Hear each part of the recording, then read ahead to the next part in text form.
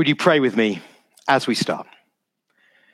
May the words of my mouth and the thoughts of all our hearts be always acceptable in your sight, O Lord, our rock and our Redeemer. Amen. Well, I have to say, this is quite odd. It's odd being here looking out over an empty congregation. I saw on Facebook one vicar put photographs of their congregation out on the seats so it would look a little bit like they were preaching to their people as normal. Because our family all live in the same house, because Jacob has returned from university, which is great news, we've been able to be together this morning as we lead you in this time of worship. And we get to share communion together, which is wonderful. But it's been an odd week. In one of the less relevant but still quite strange things to have happened, the post that Ali put on Facebook to wish me happy birthday 3 weeks ago arrived last night. So I awoke this morning to a large number of people wishing me happy birthday, which was quite strange. Lovely, somewhat unjustified, especially as it is actually my sister's birthday today, so happy birthday, Millie. I didn't get to see her last week. We were going to get together and watch the rugby, but we thought, oh, never mind, we'll get together over the Easter holidays instead, because the rugby was off. Bit of a shame. I'm quite sad that we didn't do that. Also not able to get together with our lovely mum today either. Grateful, though, I am for the technology that we have that means we can stay in touch. Under normal circumstances, Mothering Sunday is a difficult Sunday to deliver a sermon. Against the commercial tide of pink trinkets and cards, we try to emphasize Mothering Sunday as opposed to Mother's Day, a tradition observed in the church since the 1600s during Lent, this fourth Sunday of Lent.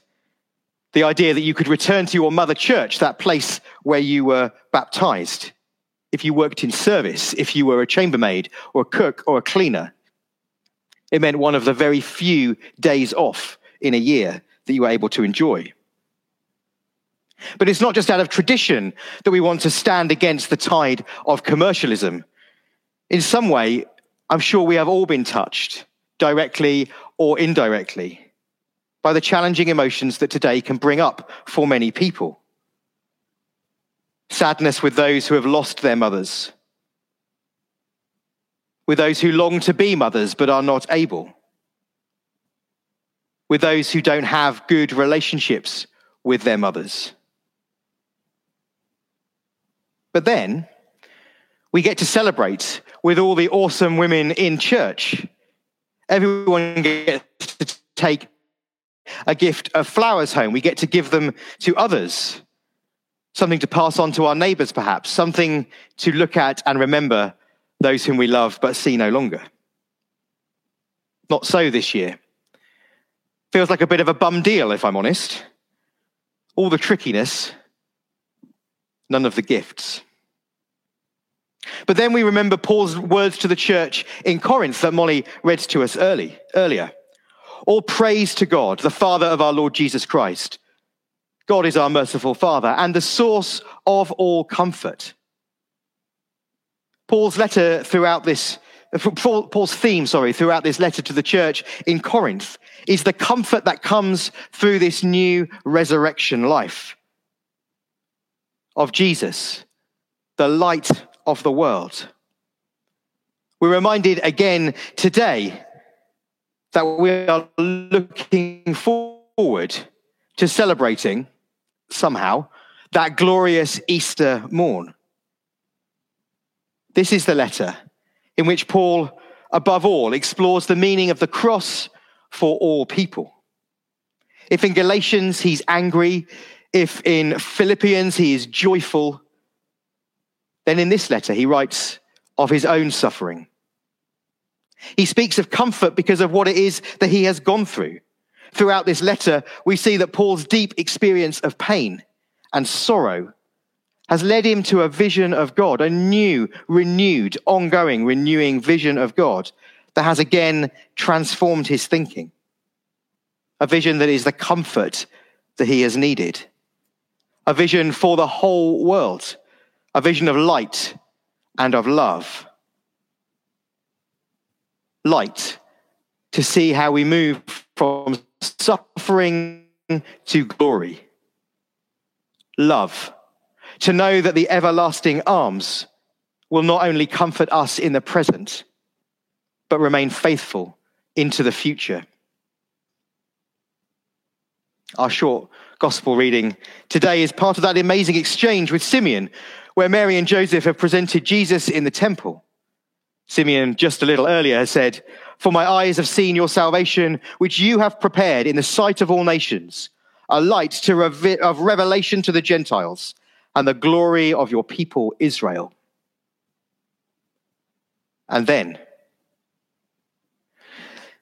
Simeon blessed them and said to Mary, his mother, "This child is destined to cause the falling and rising of many in Israel, and to be a sign that will be spoken against, so that the thoughts of many hearts will be revealed. And a sword will pierce your own soul too." That blessing could have sent Mary into a flat spin. Who was this child? What was going to happen? So much distress and confusion. As we look into our immediate future, we see distress and confusion. Into that confusion, we need to speak of that vision of light and love, not of fear or distress. We have a dear friend, Mrs. Riley, who has some amazing turns of phrase. One of my particular favourites is "give your head a wobble." She might say to herself, "I need to give my head a wobble." She may say to others, "I don't know what you're playing at, give your head a wobble."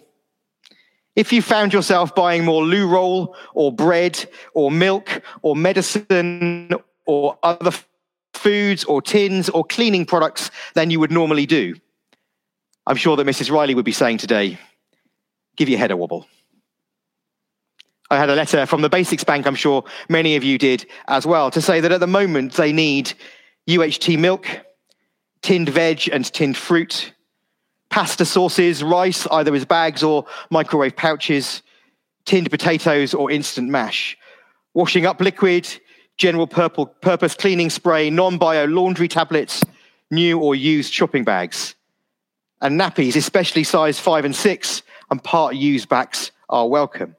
Please don't buy more to take to them, but if you have any, if you have an abundance in your store cupboard at the moment, or if you have things that you are not going to use or that you don't need anymore, then please do go and donate them.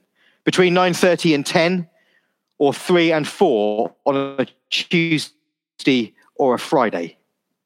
They'd be very grateful of your donation.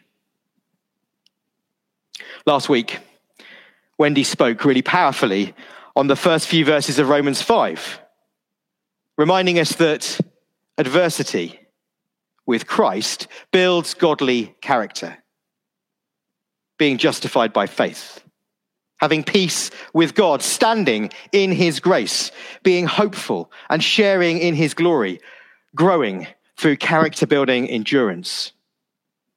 All of this is possible because God's love has been poured into our hearts by his Holy Spirit. Asking to be filled with the Holy Spirit is a one-off decision, but a daily choice. So let us, wherever we are, continue to make that choice to be filled today with the Holy Spirit.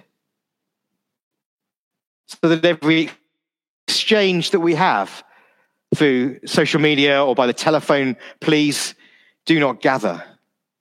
But every time we share with those who are in need, as we donate to the Basics Bank, as we phone our neighbours and our friends, as we look out for each other, may we all reflect that vision of light and of love to those who are in need, to those whom we love, to those whom we care for, and to all those whom we pray for, that we might be confident as we share in the sufferings, that we will also share in the comfort that God gives us. Amen.